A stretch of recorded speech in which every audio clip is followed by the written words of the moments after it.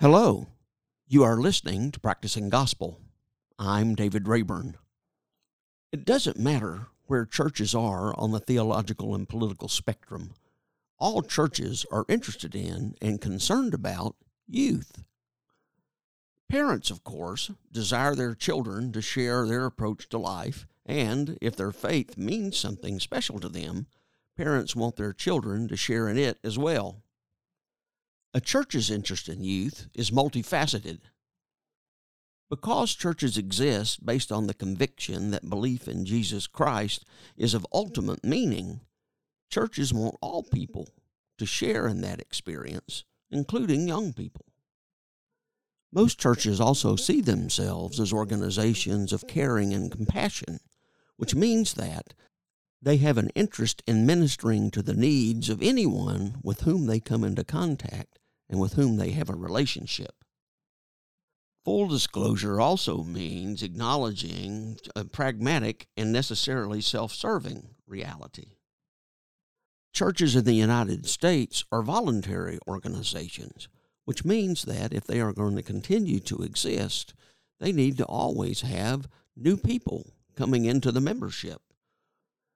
The most promising prospects are young people. Related to that, it's also true that young people and young adults are the most open to receiving the faith. After a certain age, people are unlikely to embrace a faith or to change from one faith to another. But the context in which young people grow up constantly changes, and usually that involves some sort of new technology. When you add to the situation the developmental needs young people have to distinguish themselves from their parents and to establish their own identity, the dynamics of youth and young adult ministry is constantly in process. So in this episode, we are going to explore what's going on with young people today in general, and by implication, what that means for young people that are Christians. My guest for this episode is Laura Addis. Laura has been involved in youth ministry since 2000 in both staff and volunteer roles. She currently serves as the ministry associate with students at First Baptist Church in Asheville, North Carolina, as the director of programs for life in Trinity Ministry, and as a consultant for ministry architects. She regularly writes for various youth magazines, online sites, and curriculum publishers. Because of her extensive experience, we are going to lean into Laura's wisdom and insight about what's going on with young people in our context today. Well, welcome, Laura. Thank you for being with me today. Thanks so much, David. I'm so glad to be here. Yeah, well, why don't we start by letting you kind of tell your own spiritual journey, Sure. and then especially as that has led you into your interest in youth work and the work you're doing now. Sure. I grew up in South Louisiana, in what I would say was a, culturally Christian home. We went to church, so it's a good thing to do, and it's what you do in the South. I have an older brother who got into some trouble in high school, as some high schoolers do. And so we started going to church a good bit more around that time, and ended up at a great church with a really excellent youth ministry when I was in middle school. I got pretty involved there, kind of as a high schooler, and the youth pastor there said, "So glad you're glad to be around the church. Why don't you lead the middle school girls' Bible study?" So by my junior and senior year of high school, I was leading a Bible study for younger students. And I think that was my introduction into youth ministry, and I haven't really ever been able to shake it. So, I grew up in Baton Rouge, and when you grow up in Baton Rouge, you go to LSU. That's what you do. So that's what I did. So went to LSU, and so was able to stay connected with my home church. Went on staff and served as a middle school youth director at that church all through my college years, which I think was really formative for me. That was my job, and it paid my college bills, but also really my community. We had a great crew of college staff and volunteers that really cared for the middle school and high school youth at our church. And so that's where I spent a lot of time. And then even those were my buddies that I was hanging out with outside of work. And so it was a really great experience to get to be a part of that community and to have a ministry mindset, really kind of from an early age on. So it really felt like after college that I wanted to stay in ministry. We joke in my family. I told my mom as I was graduating, Mom, I really think I'd like to do youth ministry long term. And she said, Oh, Laura, you don't play the guitar. I said, That's true. It's true. I don't. And it would be really helpful if I did. But, we've figured a way through these years. So, I served a church, big, big, big church in Dallas, Texas, for most of my 20s. Started with fifth and sixth grade ministry there, had about 150 fifth and sixth graders in our ministry. And so really felt like it learned real pastoral care there. That many kids, it's almost like its own small church when you start to get to know their families and parents and siblings and grandparents. And so it was a really lovely place. I feel like in a lot of ways that church raised me. Parents in that youth ministry that would have me in their homes to eat dinner, play basketball with their kids, but then also to get to watch lots of faithful families kind of working out their faith and seeing the ways that they grew. So did that for a number of years, and then oversaw fifth through eighth grade, and then oversaw fifth through 12th grade, and served that staff in an interim role, kind of overseeing all of the youth ministry staff for a year or two. So that was really great. Ended up in seminary in the middle there. And then after that, felt like wasn't sure what the next step was. So did a little more seminary work out at Fuller Seminary in California. Took some doctoral classes in Christian spirituality, and that, really blew my mind in a lot of ways. I had been raised and served in pretty conservative evangelical churches that did a good job of teaching me a couple of ways of connecting with God and a couple of ways of reading scriptures and praying, and to do classwork and to talk historically about ways that Christians have connected with God, ways of prayer that I didn't know of, spiritual practices and authors that I had never even heard of, was a really great thing kind of at the end of my 20s, which led me to move to Kansas City. I worked with a youth ministry organization in Kansas City called Youth Front that's doing really great contemplative practices with middle school and high school students. So, our middle school camp, we prayed the hours with students a couple times a day, and did some neat, really innovative contemplative spirituality work that they're doing there, and served a not small-ish to me at that point, Presbyterian church, where I met my husband, who was the organist, and I was a youth pastor, and we had a little church romance, and then moved around a little bit. And in the last 6 years or so, we've been in Asheville, North Carolina. We came there as my husband serves that church as the organist, and I have had really the privilege of getting to be involved in the youth ministry in primarily a volunteer role the last 5 or 6 years. We have a phenomenal staff at our church. Our minister with students, I think, is one of the most gifted in the country. And so it's been really great to get to be under his leadership and support the ministry that he's doing here with youth and families. And then in the last month or so, I've gotten to come on staff myself and serve part-time as a ministry associate with students. So I don't know. I think you asked about my journey, and I turned that into resume, which is maybe more of my inclination than it should be. So sorry about that. Maybe I didn't answer your question right, but I just got to talking.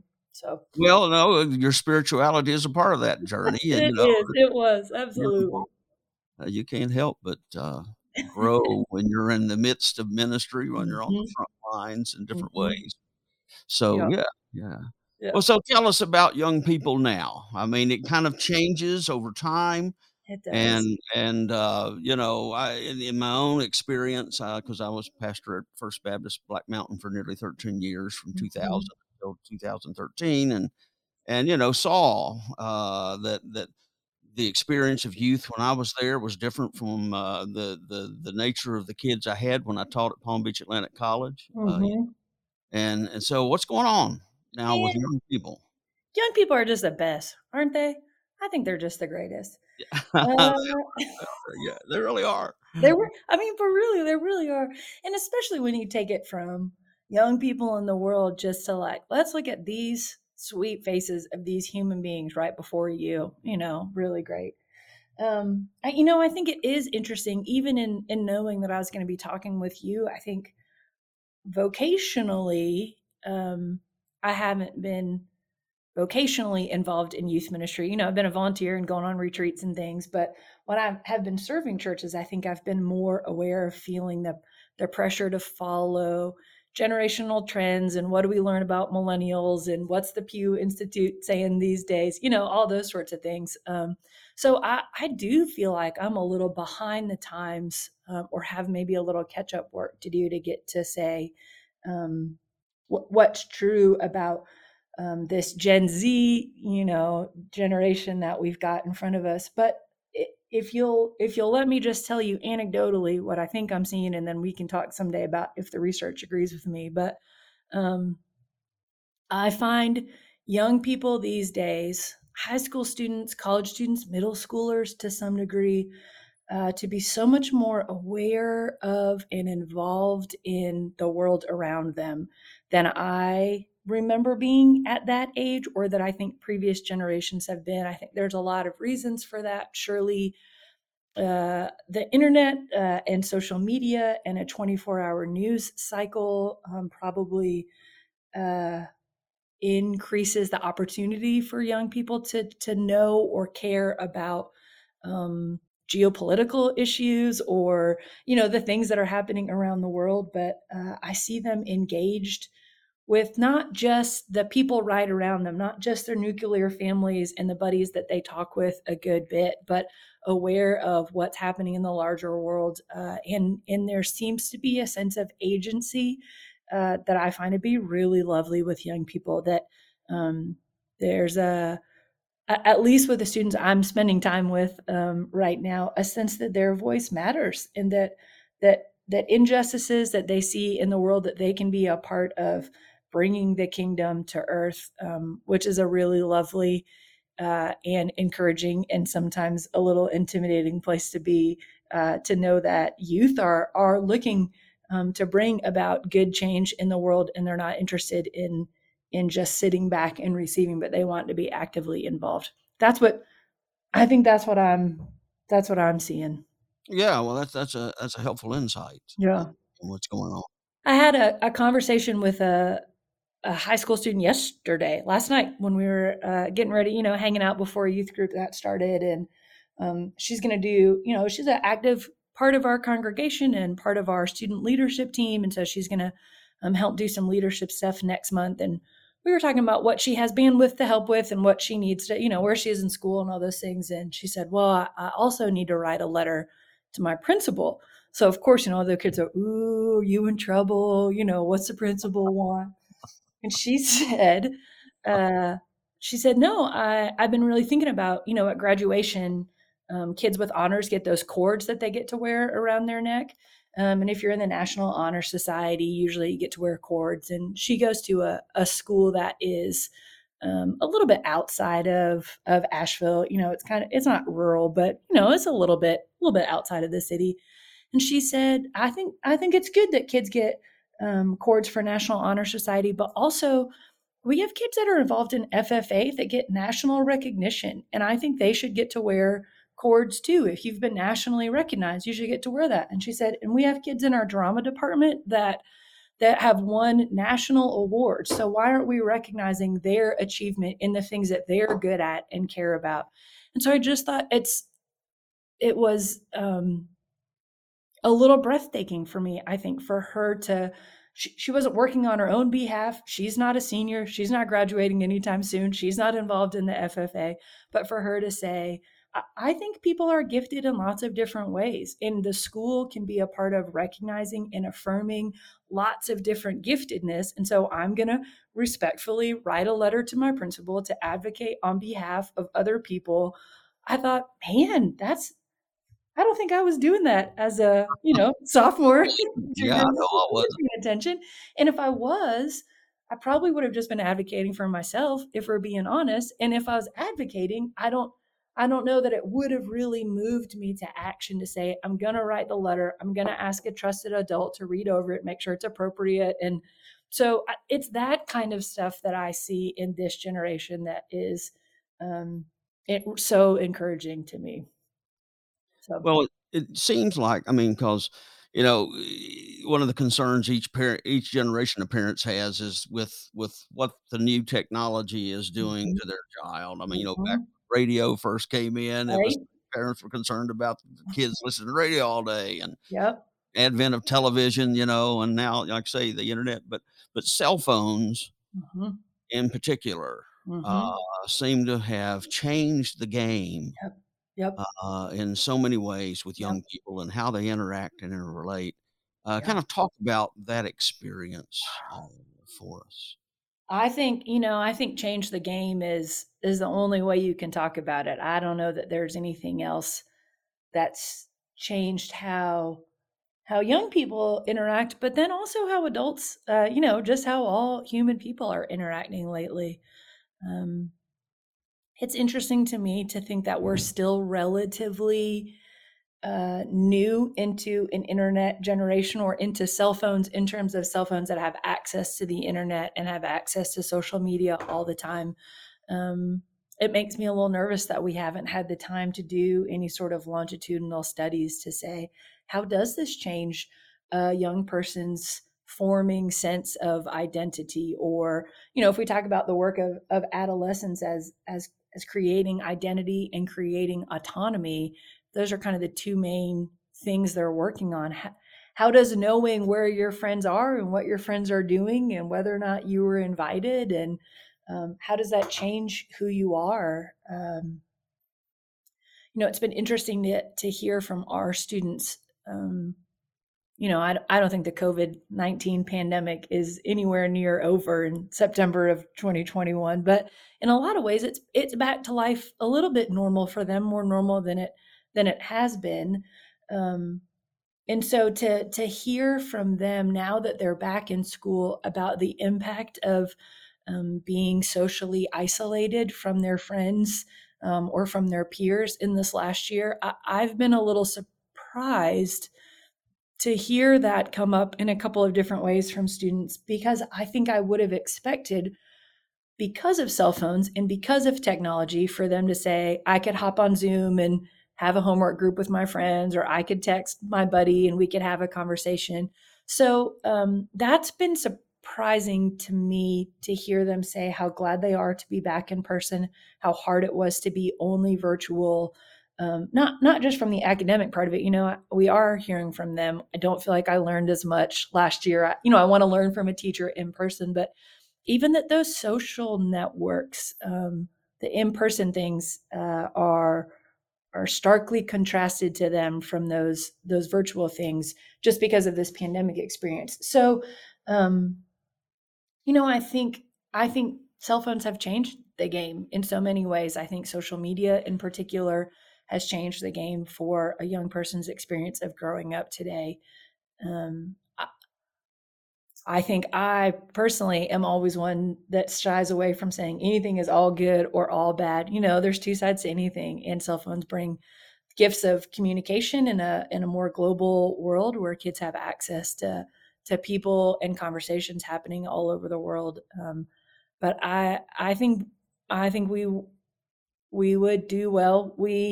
Those of us who love young people, our society at general, we would do well to keep paying attention to what are the harms, or where are the problems, where is the disconnectedness that might come because of technology or cell phones.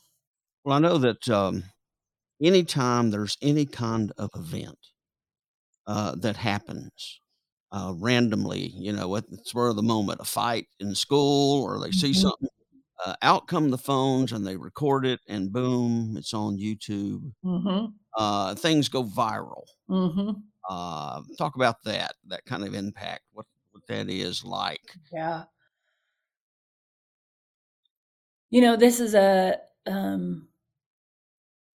this is maybe a real surface level example, and I think it points to a larger issue. But I just had a conversation with a couple of good friends of mine from college, um, talking about how when we were in high school and early college, if we had special events, if we were going to prom or homecoming or a dance or something like that, you would maybe buy a dress, but maybe you just check with your friends and see who had a dress in your size that you could just borrow because you're just going to wear it for one night. And, but there's so much more instantaneous record of what happened on social media and in technology today that we don't see kids often borrowing dresses, re-wearing clothes, right? Because there is, I've heard not many of our students, but some students say there's that pressure that everything that I've done, anybody can go back and look at that.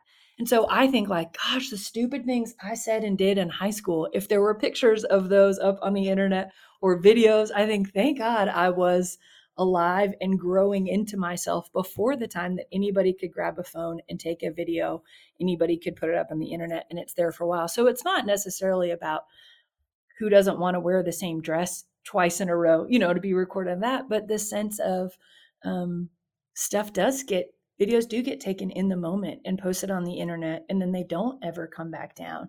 And so I think it can be a beautiful thing in terms of um, calling injustices out and proving, giving as much as there can be a third party view of an event that's happening. But I think it is another level of added pressure to youth to recognize that any goofy picture they take might show up on somebody else's feed and then it's just out there, or any dumb thing that they say as a young person doesn't necessarily go away as they grow up and mature and learn and do better.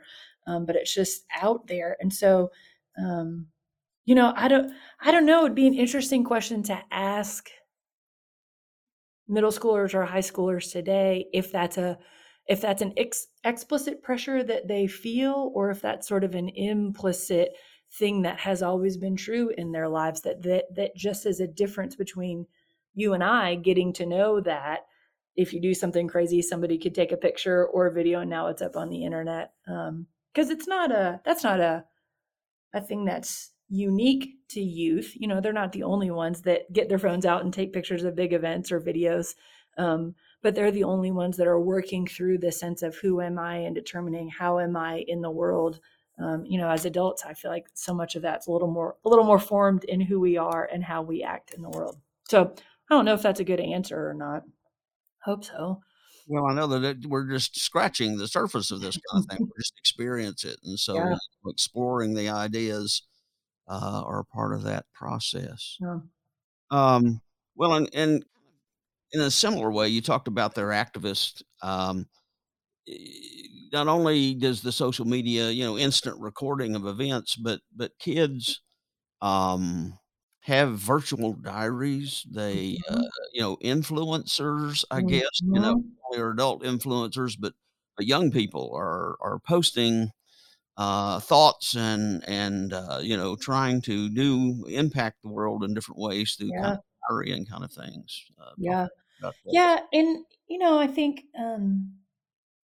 I was just I can't remember who it was. I was just talking with somebody the other day about what a unique place middle schoolers are in, kind of, and high schoolers in between that very black and white thinking of childhood. This is yes and this is no. And as they're developing that abstract thinking and the ability to think critically really well for themselves, um, there's a lot of conversation about the damage that comes from just looking at someone's curated highlight reel of here's my 2-week vacation in a 30-second video that just shows all the really beautiful things that happen, and here's me swimming in a gorgeous lagoon that doesn't show the 6-hour flight delay that we had, and then the kid that cried behind us on the plane, those sorts of things. And so setting an expectation of extraordinary events or unrealistic beauty or activism that you chant one thing and then the world changes, because we're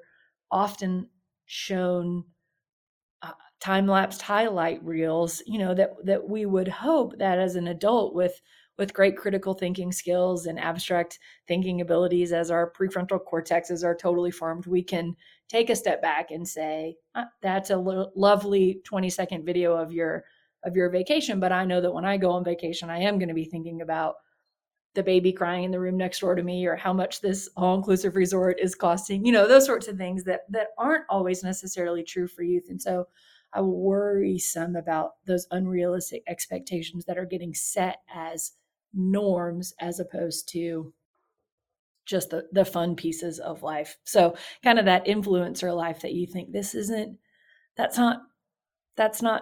not Tuesday for most people. Most people aren't super glamorous all the time. And so how are we helping young people differentiate between the beautiful highlight reels that they see on what used to be TV, but is now often YouTube or Instagram or TikTok, one of those platforms, into more realistic understanding of what to expect from life.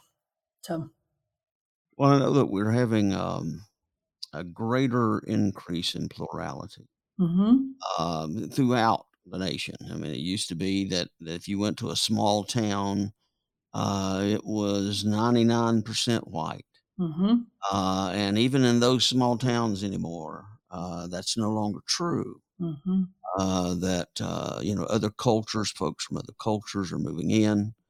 I was surprised, to learn that when I first came to Asheville, that the second largest ethnicity was Moldovan. So that kind of thing is happening.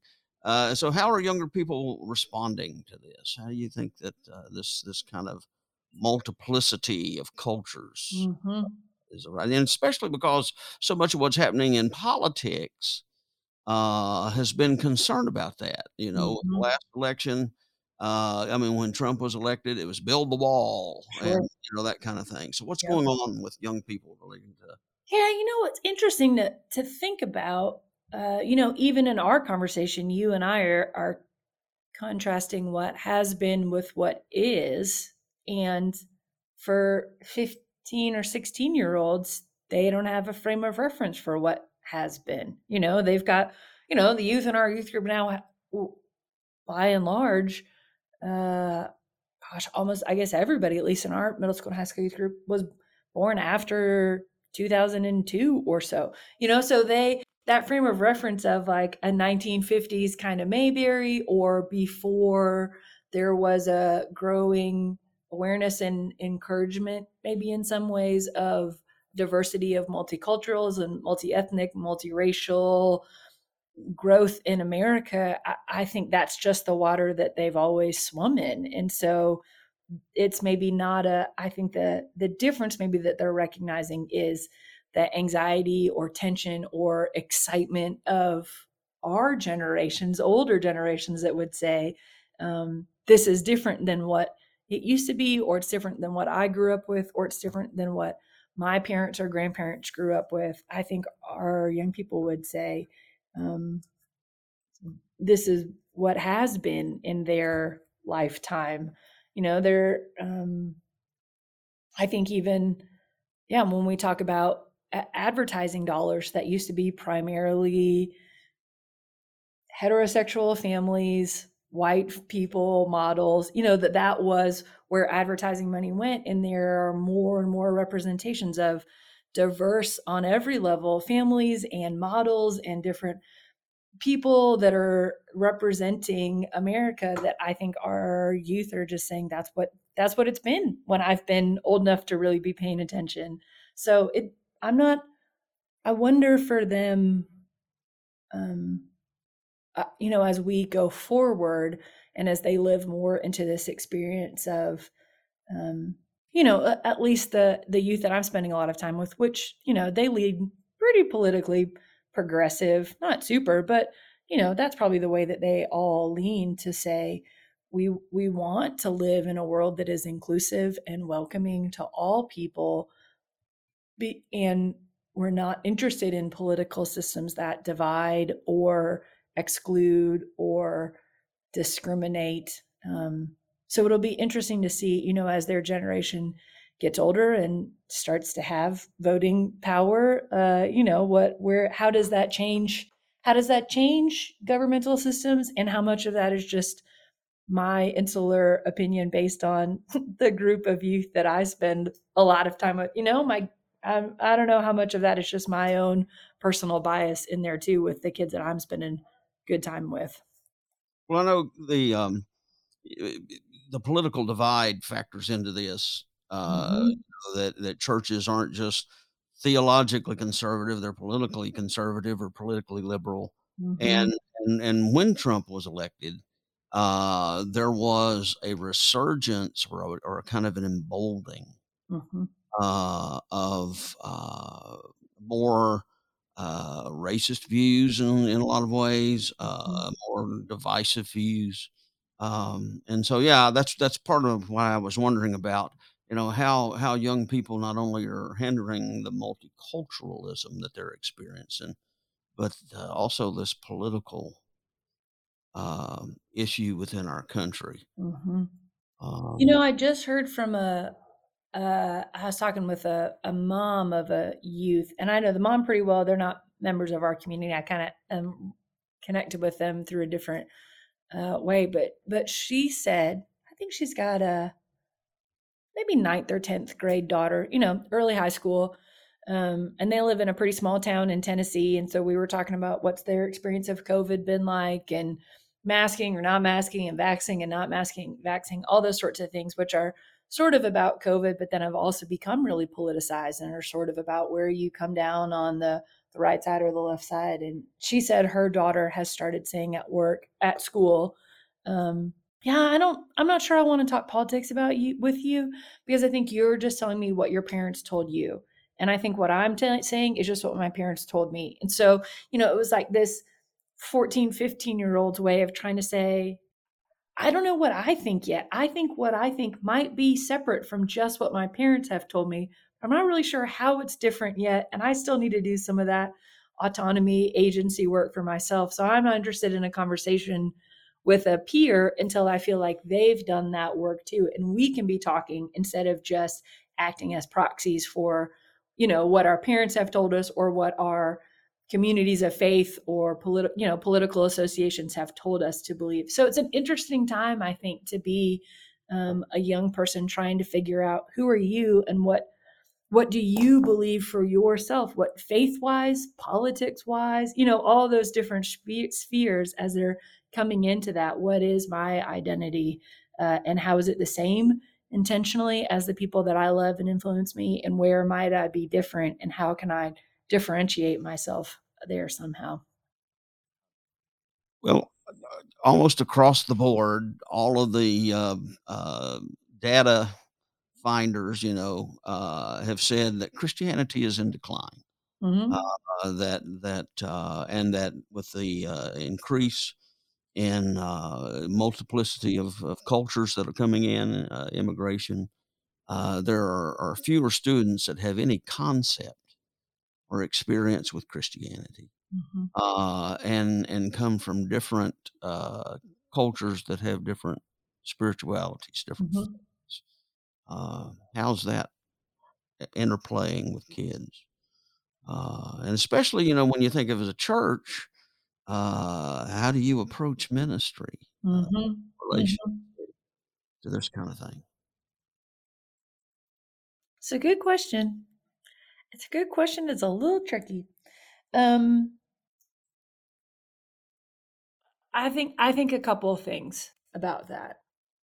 Uh, I have an extraordinary amount of respect for the people who are doing good social science research, and I don't have any experience doing that, and I sure don't have any business telling anybody how to run their surveys or run their questions, right? So I don't want I'm not disagreeing with the findings that they have found. They seem, like you said, to be pretty clear across the board that no matter who's asking questions, everybody's ending up with the same types of answers. Um, It's interesting to me. A question I have is, if we say older generations are not, there's a decrease, a decline of people connecting with or associating themselves with the Christian faith. Um,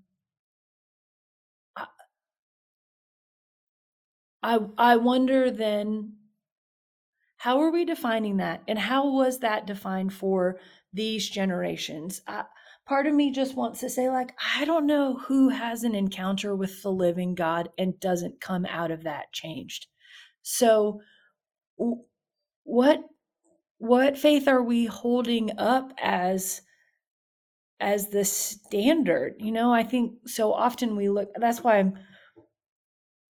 I'm taking so many pauses. I don't want to be disrespectful to the beautiful work that faithful saints did in Christian congregations across our country, and I guess would be across the world. And when we look at pictures from the 1950s and 1960s of Sunday school classes, there's more people than there are seats, and every church in America was adding a Christian ed wing so that we could get people into the door. Um, I do have questions about, like, what happened with that, and were we?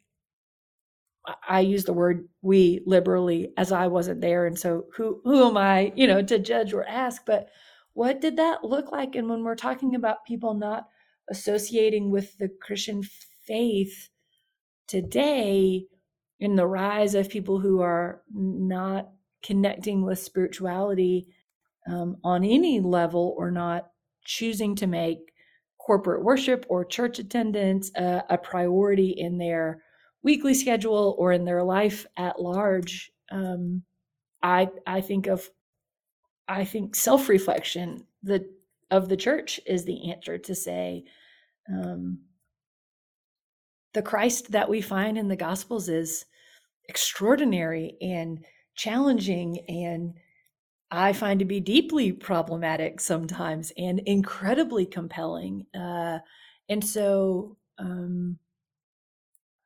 I don't want to be dismissive of any way. Of course, I think corporate worship is incredibly important. I think the programs that the church has historically run and continues to run are incredibly important. But is there an opportunity for the institution to look internally and say, are there new ways to tell the old stories, and new ways to engage with the timeless truths that we know to be true about who the triune God is and what the work of Christ is and how the Holy Spirit moves in the world today? Um, are we trying something new? Are we interested in new conversations? Or are we just saying the things that we've always done have always worked, and so you can join us or not, but we're going to keep doing this? I'm not at all advocating for the gospel to change, and not at all trying to say that faithful, lovely, beautiful ministry hasn't happened throughout the centuries in the American church. But I don't know.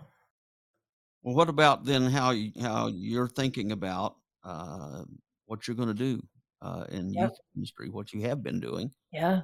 in youth ministry? Yeah. What are the kids experiencing when they are in school Mhm. and are learning of alternative spiritualities, Mhm. and bring that back to say, this seems compelling to me. Mhm. I Um, think one of the things that the youth minister on staff that I serve with and I find ourselves asking over and over, particularly as we're rethinking through youth ministry, as we all pause for the pandemic, there's a sense of we can rethink some things and we can try some new stuff. And the question we keep coming back to is, what is it that if the church doesn't do or offer or say or ask students, that no one else will? So what's the church's unique role in the life of a youth to continue to say, how's your soul and how's your heart? How's your connection with God? What's bringing you joy in life these days? And what's breaking your heart, and how are you working for justice, and where are you finding Christ on the margins? So, we've got a group of primarily high school students this year that have self-selected into our student leadership team. We've got about 20, and we're talking a lot this semester about the intersections of faith and justice. How does our faith compel us to work for justice? Can justice be truly just without an understanding of faith? How is the script, where do we find these in the scriptures and the stories of how Christians have pursued faith? And so we've got a meeting coming up Sunday afternoon. And so we're kind of talking through what are we going to talk about, and how's this going to go? And, we'd come up with a couple object lessons and a field trip that they're going to go on, and some homework they're going to do, and some poetry that they're going to engage in. And we even had a conversation, what scripture piece how are we going to connect this to the scriptures? Because without that, it feels like school, feels like social studies or a creative writing project. And so to say, as ministers of the Gospels on behalf of a local congregation, our role is to continue to ask students who engage in the ministry or who identify as Christians, how is your faith impacting every aspect of your life? What's your prayer life like? And how's your heart? And, what are you angry about your parents? And what does the scriptures have to say about that? I think that feels really important. Those open-ended questions, as the adult, to be the one to ask the question and to allow space for the conversation, but then to be ready to receive and to answer or hold their questions that come back just as well. Let's go back to the pandemic a Okay, little bit. great. You talked about that sense of isolation, and then a little bit of your surprise that you thought it wouldn't have impacted them as much as it actually did, Yeah. because of the capacity to relate through social media and cell phones and those kind of things. Mhm. But develop that a little more about what has been their experience, because this has been odd for us all. I No mean, kidding. it's not just the kids; the adults have never gone through anything like this either. No kidding. But what are you finding with the kids? Uh, even this summer is interesting. We went back to summer camp this summer, skipped summer camp in 2020 and went back this summer, with masks and distancing and a lot of outdoor time, all those things. And it was great. It was so good to be back together. In the camp that our student ministry goes to is like a lot held on the campus of a college campus. And so usually it's 2 kids in dorm room together, and we had the opportunity this year to allow kids to, with their parents, either decide that they were going to be in a little pod, with a buddy and be in a dorm room together, or if they felt more comfortable to have a room to themselves. And we had some kids that did both. Some kids that were excited to be, a roommate with their best friend, and some kids that said, no, my family's going to be more comfortable if I'm in a room by myself or whatever. And so I was hanging out with one of our older students one night, everybody's getting ready for bed and we're just hanging out at the end of a night at camp. And she was in a room by herself. And so I said something about, well, I'm glad we had space that you could be in a room. And she said, yeah, it's less about COVID or less about the medical or science things for me. She said, she's an only child. And she said, I've spent so much time by myself the last year and a half or so, I guess, at that point. She said, I was already a little anxious about being around people all day, every day at camp. And I felt like I would probably need some space, a room of my own that I could go and close the door and just be quiet and be alone again. And it was so fascinating for me to hear her talk about that. She's one that I think I would say is very extroverted and at a lot of group activities and really involved in her school and her church and music, all those sorts of things. But for her to say this season of isolation and aloneness, largely in my house, she's got great parents, but no siblings. And so for her to say this amount of peer contact of, kind of all day, every day at camp together, I was proud of her, of that kind of preemptive self-reflection to say, I think I probably need a room by myself, before, so that I can have some space as we kind of all integrate back into it. And then a couple weeks later, we were at a camping trip with our youth and talking to some students who were starting their senior year, back in person in class this year. And a couple of them said they were the most, not all that worried about academic classes. They felt like they could handle the workloads that they had, but that they were anxious about the social aspect again. They said, I feel like I've been so out of the loop. It's been a year and a half since I've had to figure out where to sit in the lunchroom or who I'm friends with in each classroom, but kind of that reintegrating back into a normal sense of life. And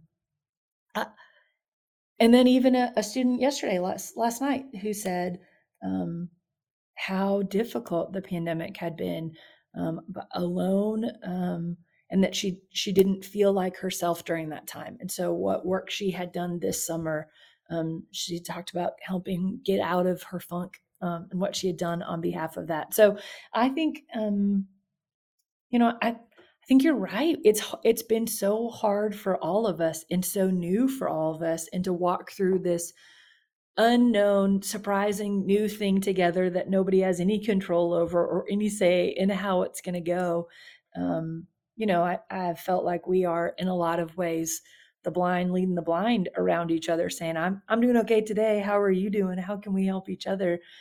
Just to recognize that, as it's been hard for adults for a variety of reasons, so much of middle school and high school students' world is around peer interaction. And so for that to be so drastically different for so long, I think has been tricky for all of them, even the ones you wouldn't expect, even the ones maybe who haven't said it out loud yet. So Well, they talked at all about, I mean, a bit of the reverse, because parents working at home means that they're with their parents all the time. Uh, often and there's been that family time. They haven't been with their peers, but they've should been have been. with. How's that gone? Uh, And we that's a great question. I just have no idea. I haven't even asked. okay. Well, Uh, yeah, I have not. That's so fascinating. I'm going to ask. I have not heard a ton about that.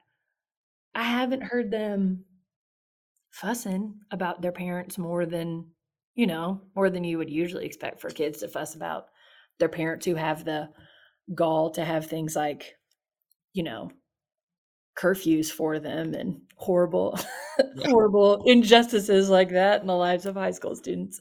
I don't know. I'll have to ask. parents have had to be more involved because they've had to supervise making sure their kids did the work and things. Mhm. There's been Yep. homeschooling and all that Yep. Yeah. thing. So yeah, I just wondering about that. Yeah. Um, well, um, when I was teaching, let me go back a little further. When I was teaching mostly through the 90s. Mhm. Um, and so college kids, that was when the major transition was really occurring, um, with contemporary churches versus traditional churches. Mhm. But that continued on once I came to First Baptist Black Mountain. Um, it was almost like we had, as you mentioned, 2 different churches, Mhm. but the younger people, embracing the contemporary worship, wanting that, Mhm. younger adults, leaving the church seeking that, uh, Mhm. and so there was the kind of explosion, but it's been 20 years, which means that the kids that you're dealing with now, that's all some have known, Mhm. is life in a contemporary church versus any kind of tradition, or a traditional church. But and usually after that kind of generation, they begin to chafe, um, at what I grew up with, Sure.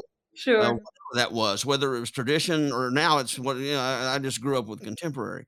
Are you Mhm. finding any of that among kids that have just known the contemporary experience? Well, and what's so interesting is youth in our congregation, our church doesn't have a contemporary worship experience. It's all traditional. And so, their experience has been it's creative, it's really creative worship, but musically it's very traditional with organ and choir and all those sorts of things. And they've had more contemporary kind of band worship experiences at summer camp, or on retreats sometimes. People who are better youth leaders than I am, who do play the guitar, bring their guitars, and things, and invite students to be a part of that. So um I think there's so much. So all that to say, in conversations that I've talked to a few youth, at least, who are leaving our congregation, graduating high school and headed off to college. And so one of the conversations we have is, how are you going to find a church? Are you interested in finding a church? How might you find a church? What are you looking for? How can you plug in? Is that for them, traditional worship is largely their experience of worship. And so what feels comfortable and homey to them is an organ and a choir. And one student I talked to this summer, she said, I'm anticipating there would be so much new at college. I'll be in a new city with a new roommate and a new way of being in the world. She's like, I just want church to feel kind of the same. I'm just looking for a church that feels like my church right now. So I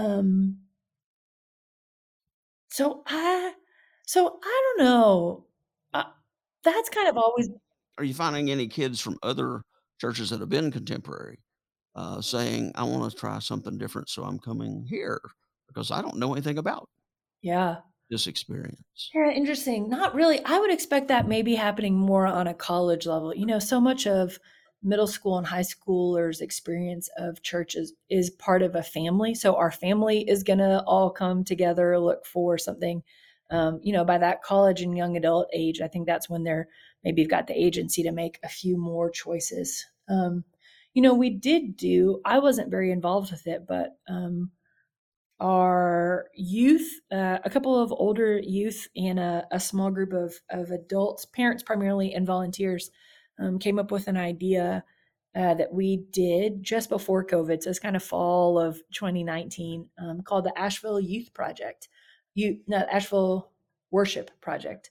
And I didn't have anything to do with it. They put the youth group into some small groups, 4 or 5 youth and an adult or two, and contacted some congregations and went and worshiped at a few other congregations around our city to say to our youth, the way that our church worships is really great, and there's beauty in it, and that's who our congregation is called to be, but also the way that a more charismatic church, for example, worships, or much more highly liturgical. They went to a Episcopal service where, a Rite One service where they just read straight down and sat through and had communion and took the sacraments with the church, or a much more contemporary service where there's a coffee bar in the lobby and the, lights and band and all those sorts of things. So I think that's a conversation we're very interested in having with our youth. That says the format of worship is helpful, important. I hope you'll think about it and find something that connects well with you. But ultimately, the object of our worship is more important, or the function of our corporate worship together as we remember that we are all Christ's body and we belong to each other. That's the real important part that we want our youth to engage in. So it'll be interesting to see. I think I'll have to keep an eye out as I'm here longer and see more and more students graduating and moving on to college, and which churches and what types of worship they connect with, or where they feel like they want to go and explore something new that's different than what they grew up with, or different than what their parents liked. Well, as a last question, of those kids that are Christian, of those Mhm. kids that have embraced Christianity, who are you finding that they're looking to? Mm. Uh, and who are their spiritual mentors and heroes? What kind of music do they find that connects with their spiritual Mm. growth? Um, and is it local, or Mm. do they look international? Mhm. Man, that's a great question. I don't think it's local, and I don't think it's necessarily international. I think it's probably national voices that youth are largely following. And I bet you could ask 100 youth and get 200 different answers about that. That just depending on so much of that is a function of, even as adults, so much of who we listen to and what music we like and what books we're reading. Some of it's just about what you like and what you don't like. And some of it is about what's been recommended to you and what are your friends talking about. Somebody says, I've got this great new book. We can all read this for book club next month. And then you read that book because they said it's good. So I think some of that depends on, I bet youth that are in very rural areas are listening to different people having different conversations than youth in suburban or very urban areas. Well, I guess I know that, especially for young people, with peer pressure, you know, fashion is a good example. That a fashion becomes viral, and so it becomes a national thing. Mm-hmm. And I found to some degree that the young people that were in my congregation at the time, were influenced by that as well. That it wasn't just that fashion was what they were influenced by, but who were the leaders in spiritual experiences. Yeah. They when some big name would come to Asheville, they would know that, Mm-hmm. and they would want to go. Yeah. And so I didn't know if that still was happening, especially because of the internet experiences and the social media, if that still created that kind of fashionable peer pressure. Yeah. And, I think I'm going to disagree with myself and what I just said and say sometimes I think even that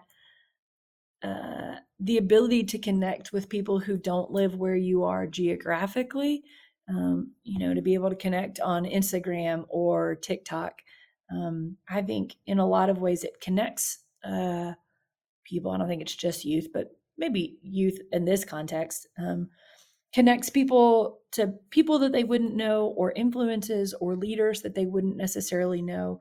But it also kind of puts you into a group of people who are like you um, without necessarily those outside influences coming in if you were just at school and having to meet lots of different people. So, you think about if you like this band and you listen to, all of the things on TikTok that are about Harry Styles, then TikTok's going to just show you more and more people who love Harry Styles. And so then you're just going to think the whole world loves Harry Styles, which, who doesn't? It's great music. I'm a big fan too. But I wonder sometimes, we talk about, I feel like particularly in the political culture or political conversation in America about how easy it is to get onto an echo chamber and just hear people that agree with you or see the world the way that you do. And I don't think that's just in the grown up adult world. I think that's proliferation of social media is maybe helping that happen for lots of generations. And so what does that mean for youth if they just see the same sorts of voices that already agree with them or already encourage them in the way that they are? I think all of us would do well of every generation to intentionally put ourselves with people who see the world a little differently or think a little differently than we do, to consider that another way of being could be maybe just as good or better than our way of being. Well, this has been a great conversation. Good. I'm so glad. It's been really fun. And I'm thankful for your insights, for your experience that you've given. We're going to need to talk some more. Sounds great. Let me do a little more reading, a little more hanging out with you, and then we can talk again. Yeah, but thank you for being here. I'm so glad to. And the work that you do. Thanks. It's been an honor to be with you. I'm grateful for the invitation. So. Well, you've been listening to Practicing Gospel. I'm David Rayburn. The music for this episode comes from a clip of a song called Father, Let Your Kingdom Come that is on the Porter's Gate Worship Project Work Songs album and used by permission by the Porter's Gate Work Project. You can purchase the album and learn more about the Worship Project by going to the website, theportersgate.com. This show has as its purpose enabling you to hear the voices of the Christian left and about the issues and concerns that are of interest to the Christian left. Practicing Gospel, Inc. is a nonprofit organization. If you like what you've heard, go to my website at practicing-gospel.blubry.net to subscribe and hopefully to donate. Your participation will help me continue this effort. Thank you for listening and for your support. Blessings. May the words from my mouth speak your